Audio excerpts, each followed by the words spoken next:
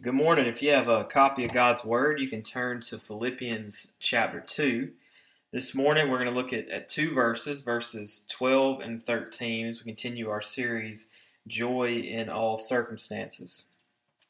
John Murray was a Scottish theologian and professor at Princeton and Westminster theological seminaries in the 20th century. And he once wrote, "In every major doctrine in the New Testament, there is an apparent paradox which cannot, in and of itself, be resolved in the mind of man." So let me read that one more time. It's a little bit of a mouthful. In every major doctrine in the New Testament, there's an apparent paradox which cannot, in and of itself, be resolved in the mind of man. Now, at first glance, this is a staggering statement. This is an unsettling statement. This kind of sounds like a borderline heretical statement. But we have to understand that Murray's not suggesting that Scripture is full of contradictions or inaccuracies. He's simply saying Scripture has certain doctrines that our finite minds cannot and will not ever fully comprehend. For example, last week, as we looked at Philippians 2, 5 through 11, we saw that the incarnation of Christ is one of these doctrines. In verses 6 and 7, when Paul describes the person of Christ, he writes both, "He was in the form of God and he was born in the likeness of men." And we see this throughout the New Testament. On one hand, Christ is fully God. He is the preeminent, pre-existent, eternal Word. He was with God and was God before the foundations of the world. He's the creator and sustainer of the universe. He's the radiance of God's glory and the exact representation of His nature. He's the image of the invisible God. He's the giver of life who came to give us the right to be called children of God. But then, on the other hand, Christ is fully man too. Christ took on human flesh and dwelt among us. He was born of woman. He set aside His rights, privileges, and powers as the Son of God. He veiled His glory so that He could live in scarcity, suffer as an outsider, serve and not be served, follow the Father's plan by being obedient to the point of death on the cross. So throughout the New Testament, Christ's divinity and Christ's humanity are both presented as truth. Another New Testament paradox is the Trinity. Scripture speaks of God the Father, God the Son, and God the Holy Spirit, but then we read in 1 John, the apostle says, "If you say God is one, you do well." In other places it says that God is one. So we have these two conflicting ideas that there is one God existing in three persons. And then a third example, and probably the most controversial example of all, is the tension between God's sovereignty and human free will and salvation. And again, both of these concepts are found in Scripture. In the Gospel of John chapter 3, when Jesus sat down with the Pharisee Nicodemus, He told him salvation was dependent on two things: rebirth and faith. He says, you must be reborn, which is a miracle of God that Nicodemus has nothing to do with. And then he says, you must believe, which is a decision that's solely dependent on Nicodemus. And so Scripture clearly teaches both these ideas of God being sovereign over salvation and man being responsible and accountable for making a decision in salvation. And so when we encounter these perplexing and seemingly contradictory doctrines of the faith, we face two temptations. Either we can avoid them altogether. This is where you stay in the shallow end with your floaties on and you don't pursue deeper knowledge. You go comfortable with just having a simple baseline understanding of a complex issue. Or you decide that one way is right and the other way is wrong. And you affirm some part of God's Word while forsaking other parts of God's Word. And when you do that, you usually find yourself barreling down a road towards heresy. And so in Philippians 2:12 and 13, as we continue looking at this bigger section on our sanctification, Paul helps us to strike an appropriate balance with yet another paradox, the Christian faith. You'll remember that he's building in this section off a foundational idea that we see back in chapter 1, that we as Christ followers are called to live in a manner worthy of the gospel. And he uses this whole section from chapter 1, verse 27 to chapter 2, verse 18 for motivating your sanctification, your spiritual growth, your progress in holiness, righteousness, and Christ-likeness. And even last week, when Paul kind of takes a little bit of a detour to examine Christ's humiliation and exaltation, we see him fulfilling that same purpose. We see him saying, if you are in Christ, you are called to live a life in light of Christ's example as a humble and obedient servant. And so as we think about the concept of sanctification collectively, we're going to wrestle with a similar paradox individually. And you may find yourself, as we work through this, asking, who's responsible for my sanctification? Is it me? Or is it God? Or is it a little bit of both? And not to give too much away before we even read the text, but you probably already know that the answer is, it's a little bit of both. It's going to require you working out your salvation and God working in you. So let's read Paul's thoughts. Starting in verse 12, he writes, therefore, my beloved, as you have always obeyed, so now, not only as in my presence, but much more in my absence, work out your own salvation with fear and trembling, for it is God who works in you, both to will and to work for his good pleasure. So again, the question at hand is who is responsible for your salvation? Who is fostering your spiritual progress, growth, and maturity? Is it you or is it God? And in the simplest terms, the answer is both. You play a role and God plays a role. That's what Paul is saying there. Verse 12, work out your own salvation. And then verse 13, he says, for God works in you. So Paul says, you work out and then God works in. I mean, that's the outline for today. Really simple. Verse 12, Paul explains how you work out. And verse 13, he explains how God works in. And so let's look at these two concepts and see how they work together for your sanctification. So first, as you are sanctified in Christ, as you are molded and shaped in his image, you work out. You work out your own salvation. And Paul uses this phrase, work out, which creates a very easy illustration for us, right? We're familiar with this concept. If you want stronger muscles, you work out with weights. If you want better stamina, you work out on a treadmill. If you want a healthier diet, you work out a meal plan. And in the same way, if you are concerned with increasing your spiritual growth, then you work out by increasing your spiritual discipline. Look, we have a tendency to overcomplicate our relationship with God. And what I mean is that we have this tendency to get sidetracked by these big, deep life questions, where we agonize over God's purpose, God's plan, God's direction. And while those are valuable, important, necessary deliberations, we must realize God has really simplified the complicated for us in a lot of ways. I mean, all of those questions. Well, what is God's purpose for me? What is God's plan for me? What is God's direction for me? All of those questions in this section can be answered in this section of Philippians.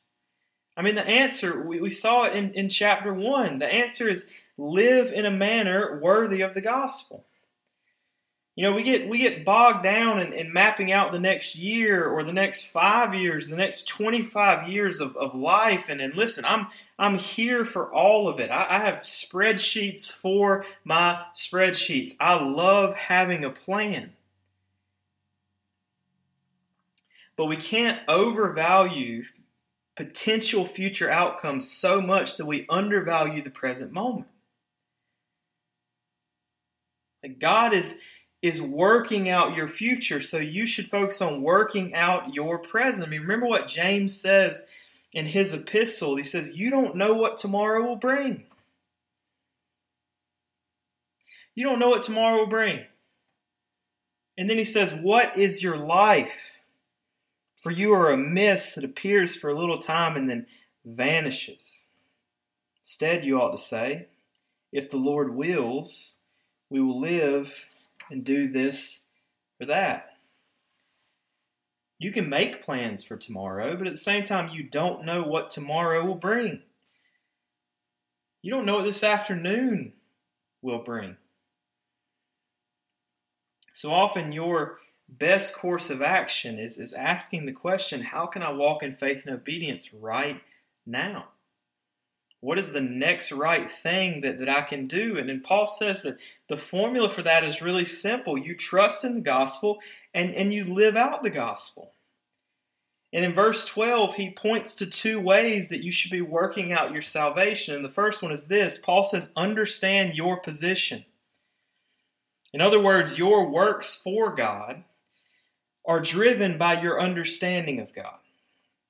Notice verse 12 begins with the word therefore. And as Bible teachers often say, when you see a therefore, you must ask, what is the therefore? And I know that's cheesy, but you won't soon forget it. And in most cases, the therefore is therefore connecting the current section to the previous section. And we could certainly make a case for the therefore at the start of verse 12 to be calling all the way back to chapter 1, verse 27. But I think we should pay particular attention to verses 5 through 11 that we looked at last week. In verses 5 through 11, Paul introduces Christ as the model of submission and obedience, as the model of true humility.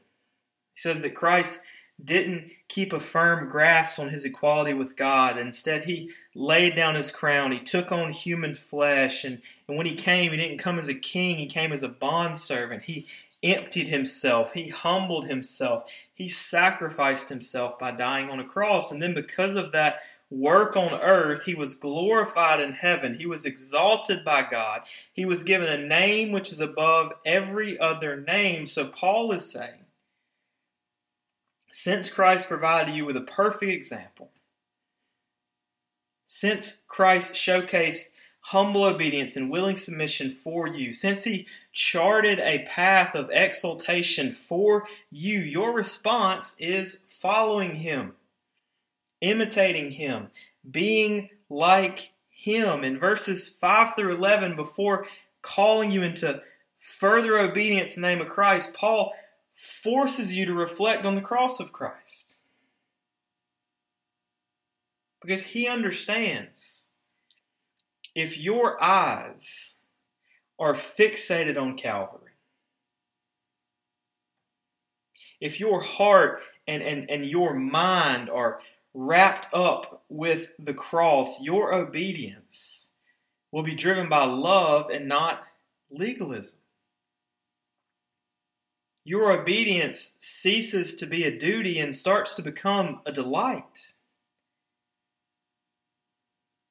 And again, as we discussed last week, the gospel is not be like Jesus so you can be saved. The gospel is be like Jesus because you are saved. That's what your sanctification should look like. You are being sanctified in Christ because you have been justified by Christ. Don't miss what Paul also says there at the start of verse 12. He writes, therefore, my beloved, don't overlook that. Don't miss that, Christ follower. Before Paul writes, work out your own salvation with fear and trembling, he says, hey, brother in Christ, hey, sister in Christ, remember, you are loved. Remember, you are loved.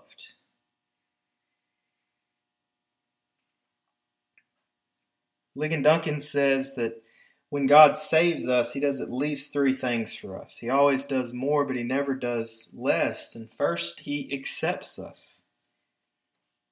Not because we're worthy, not because we're deserving, not because we're talented or good looking or smart or full of potential. No, He forgives us and pardons us not because we are righteous, but because Christ is righteous. And His righteousness has become our righteousness. And then second, He not only accepts us, He adopts us. He doesn't just forgive our sins, He welcomes us into His family. He calls us sons, He calls us daughters. He grants us all the rights and privileges of His future estate. And then the time we have left on this earth, He changes us. So He accepts us, He adopts us, and He changes us. And this is the process of sanctification. He purifies our hearts. He renews our minds. He motivates our hands and our feet. He actively and powerfully works in us so that we would progressively die to sin and become more and more like Christ. And so if you're in Christ, you must keep these gospel truths in the front of your mind and on the tip of your tongue. You must preach the gospel to yourself day after day. You must understand your position. And then, second, you must prioritize your obedience. Paul continues, "Therefore, my beloved, as you have always obeyed, so now not only as in my presence, but much more in my absence, work out your own salvation with fear and trembling." And again, let me clarify.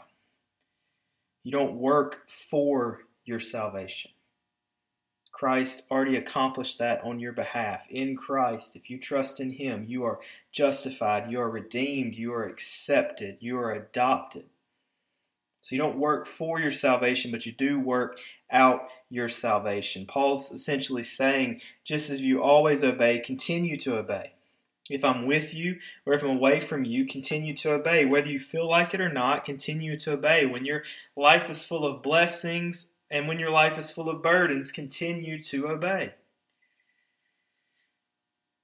Some contemporary Bible scholars and theologians really bend over backwards trying to pit the writings of Paul and James against each other. They say that Paul is the grace guy and James is the works guy. And there is a clear tension in their writing in the New Testament. In Romans 3, Paul says, we are justified apart from the works of the law. That is grace alone, through faith alone, and in Christ alone. And then in James 2, James says a person is not justified by faith alone. But I want you to realize that they don't contradict each other. For Paul, this teaching of salvation by grace alone, through faith alone, and Christ alone is a consistent thread through his teaching. It's a vital concept for him based on his personal experiences. And a lot of times he's writing to churches who are dealing with these threads of legalism and Jewish tradition. And they're struggling, that they've been burdened with the law, and they're struggling in understanding that Christ took the law and put it on his back on the cross and took care of it. See, when Jesus saved Paul, he was saved from legalism. Paul was a Boy Scout of a Pharisee. He kept the rules. He checked the boxes. He advanced in his career. He obtained power, influence, and wealth. But his worldly accomplishments meant nothing in God's economy. He still stood apart from a holy God until Christ saved him. And after his conversion, he spent the rest of his life teaching, preaching, and writing about God's grace and human sin. He's always pointing back to the cross to remind us that the life, death, burial, and resurrection of Jesus Christ is the essential doctrine of our faith. And James wouldn't disagree with Paul about God's grace. He would simply add that faith in God must produce works for God. In chapter 2 of his epistle, James builds this case by referencing two people in the Old Testament who were on the complete opposite ends of the spectrum, but who both lived obedient lives. He mentions Abraham, the patriarch of the faith, the one whose bloodline could be traced all the way to Jesus, and he mentions Rahab, who was a converted prostitute. And he quotes Genesis 15:6, where Abraham was counted righteous before God. And then he references Genesis 22, when Abraham's faith was put to the test, when God commanded Abraham to sacrifice Isaac on the altar. God had promised Abraham a son many years ago, and he had waited and waited for this heir to be born. And then suddenly, after God has fulfilled that promise, God asks him to lay his son on the altar. God was going to take away what was most precious to him. And Abraham couldn't have fully understood God's plan for Isaac. But he prepared the altar to make the sacrifice anyway. He laid his son down and he drew a knife and prepared to kill him. But just before Abraham's knife pierced Isaac, an angel called out to stop him. In Genesis 15, Abraham was justified for his faith. In Genesis 22, Abraham's faith was justified by his works. We see the same pattern with Rahab. We don't have the same amount of background information for her, but we do know that she knew of Israel's God. In Joshua 2, when Joshua sent spies to scope out Jericho, she hid these spies in her roof and uncovered for them in front of her king. She told them she knew God was about to give the promised land to the Jewish people, and she wanted to help them in their quest. She could have easily released the spies into town. She could have reported their whereabouts to the king. But she chose to put her life in danger so God could overtake Jericho. She was justified for her faith, and her faith was justified by her works. See, Abraham and Rahab, put those together there. Abraham and Rahab proclaimed faith in God before the events of Genesis 22 and Joshua 2. They were believers in God before their faith was put to the test, but their obedience demonstrated their genuine faith. And so when you put Paul and James's teaching together, what you get is an understanding that genuine faith begins in trusting Christ alone. The genuine faith is built on trusting Christ alone.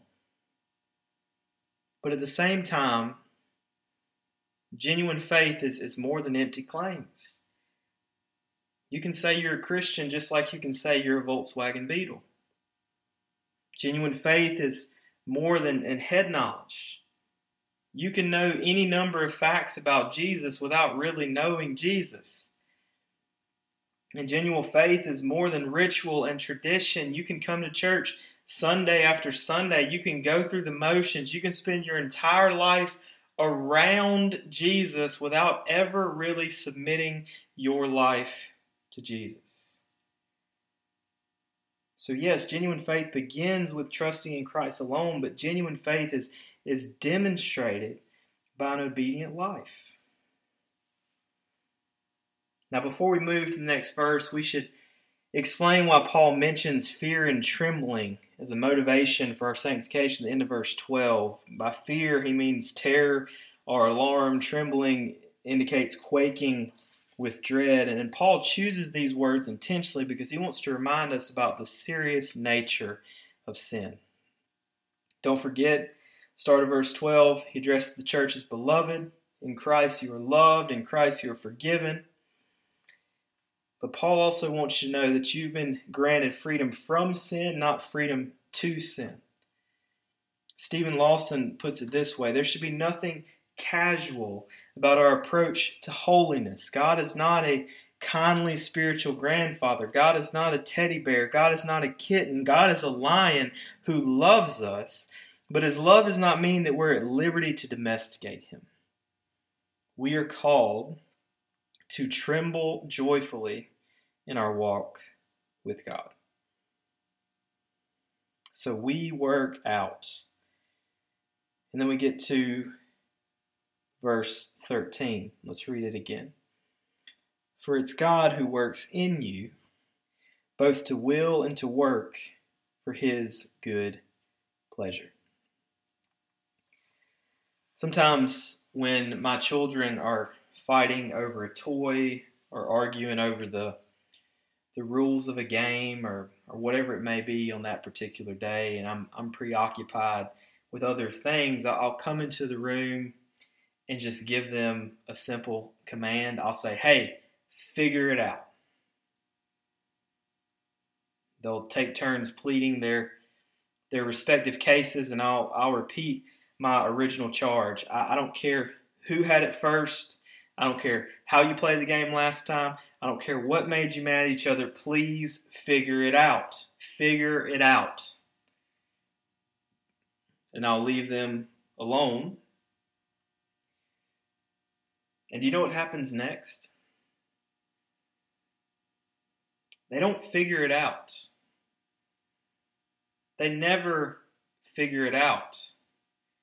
I don't know why I tell them to figure it out on their own, because they never do. So I'm always forced to come back, to re-enter the conversation, and to help them work through it. And so we should be thankful that God isn't an absentee father who establishes rules and standards and expectations and leaves us alone to figure it out. As you are working out your salvation, God is also working in. He works in you. He works with you. He works through you. Paul says to will and to work for His good pleasure.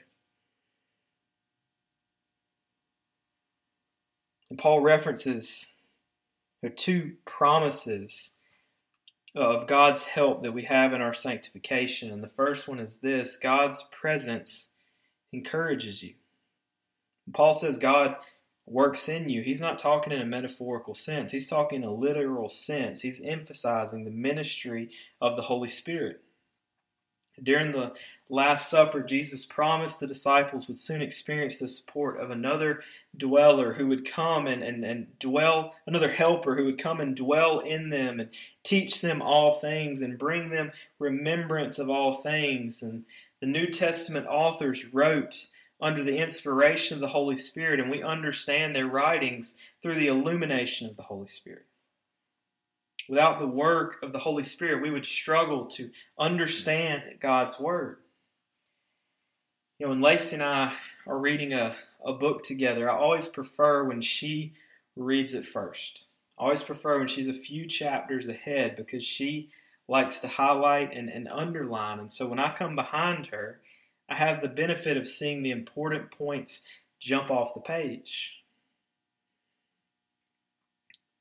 The Holy Spirit does the same thing for us when we read, study, and pray through Scripture. He works as a holy highlighter, but He doesn't merely teach and inform us. He also calls us to live according to the truth. He encourages us with the truth, and He challenges and convicts us with the truth. He's our conscience. He's the angel on our shoulder. He's the voice in the back of our heads. He argues with us, rebukes us, inspires us, advises us, and most of all, He keeps pointing us back to the gospel.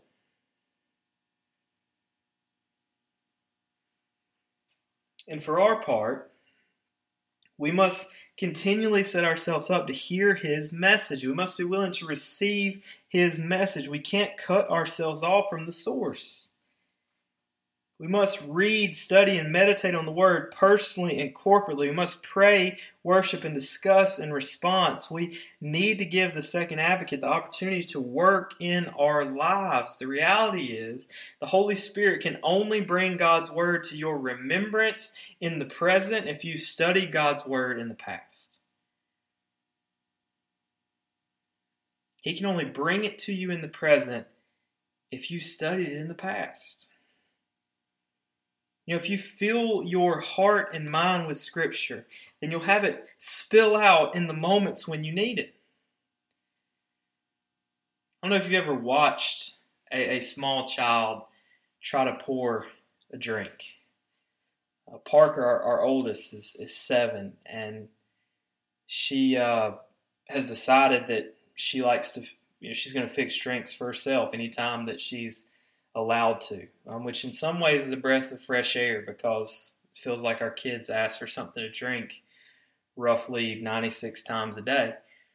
So it's good that she's wanting to to do her part, but she's really bad at it. She'll go in and she'll grab the fullest gallon of milk that's in the house, and she will pour and she will pour, and sometimes you're watching her pour from across the room and you're thinking she's going to stop, and she doesn't until it's overflowed and it's sort of spilled out everywhere. This is what the Spirit does for us.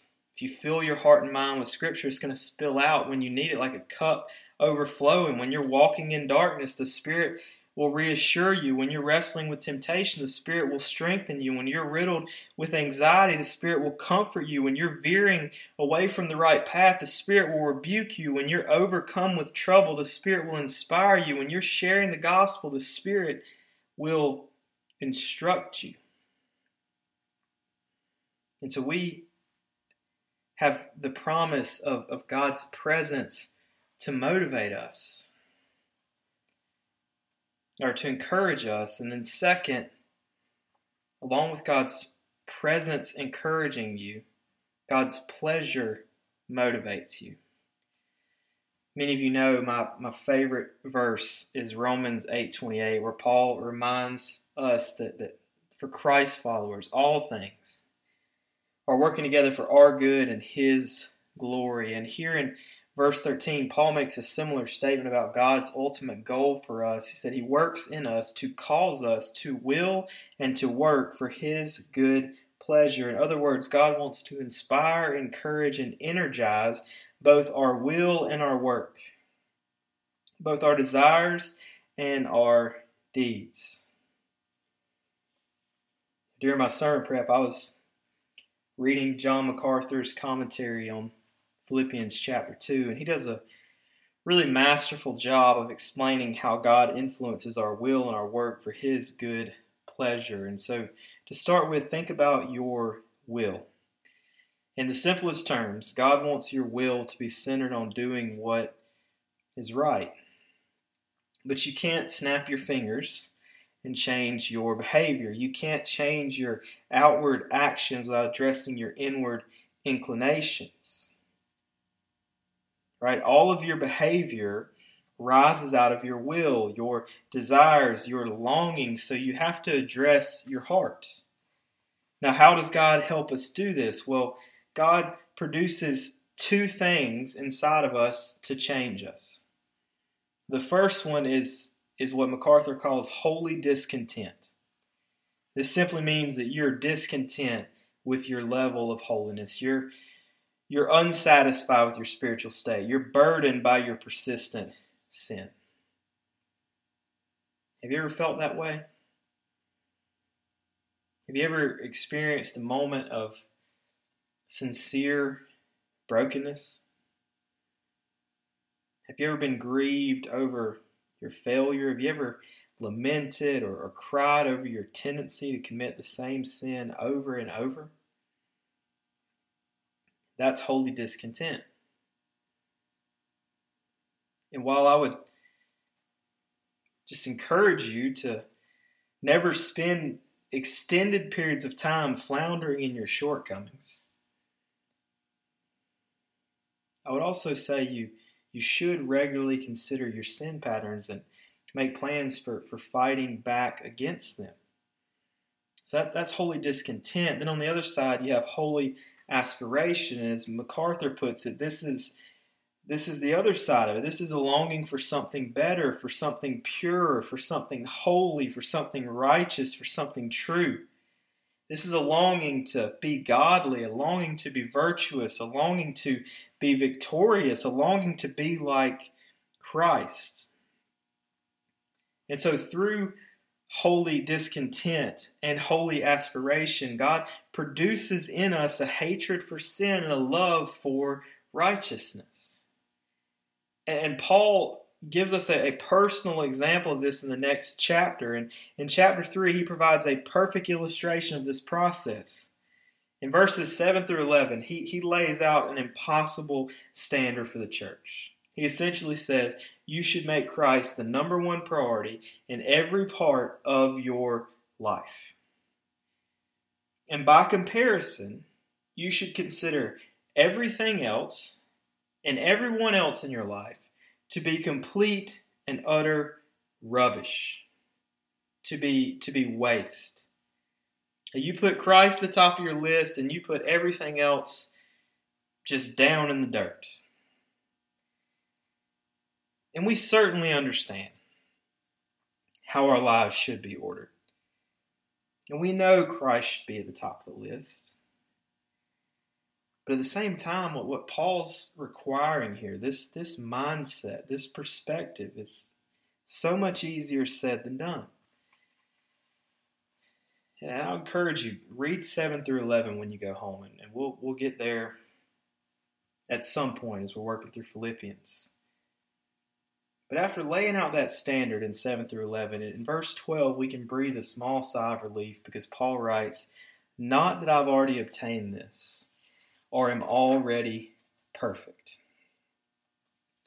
Isn't it just a little bit freeing to hear Paul admit, I'm not there yet? Don't you feel the weight come off your shoulders a little bit when he says, listen, I'm still a work in progress? See, that's holy discontent. And then notice what else he says in verse 12. He says, but I press on to make it my own because Jesus made me his own. Then in verse 14 he says, I press on towards the goal for the prize of the upward call of God in Christ Jesus. That's holy aspiration. And so in that next chapter in Philippians 3, you can hear both holy discontent and holy aspiration flowing out of Paul's heart and onto the page. You can hear him saying, I'm not there yet. I'm still working through some things, but I'll tell you this, I want more of Christ. I want to know Christ on a deeper level. You can have the world, give me Jesus. And when you consider Paul's experiences, this is a truly astounding statement because Paul met Jesus in person. Paul heard his audible voice. Paul wrote 75% of the New Testament. Paul was the greatest missionary of the first century and probably of all the centuries, and yet he still says, I'm not there yet. I press on. I want more of Christ.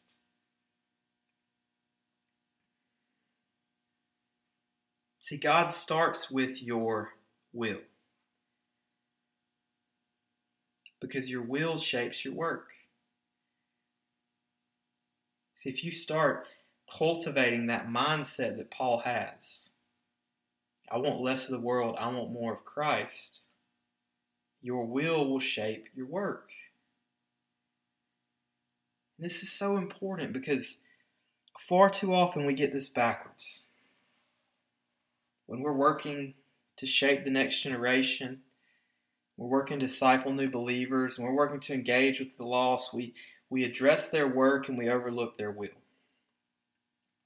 Or to put that another way, we educate them on God's standard before we shower them with God's love.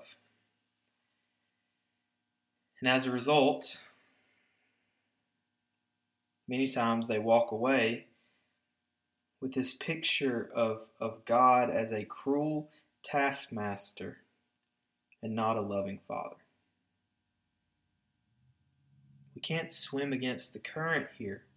God gives us the model. He starts with your will. He cultivates your heart to hate sin and love righteousness. Then he watches with pleasure as your will becomes his will and your work becomes his work. This is what sanctification should look like. It's a two-way street. It always involves you working out and God working in. You work and he works. You strive and he strives. You grind and he grinds. And as a result, you will be blessed and he will be glorified. Let's pray. Father, we thank you for your word and the way that it challenges us and shapes us and molds us into the image of Christ. Father, my prayer this morning as we gather for this last Sunday of 2021 is that we would take Paul's words to heart and we would just use this as an opportunity for self-evaluation. That we would think about the coming year and consider what you would want us to will and to work next year. What habits we should change, what relationships we should reconcile, what attitudes we should adjust, what ministries we should take on, what wrongs we should make right. Father, show us individually and collectively how we might look more like Christ in 2022 as we work out and you work in.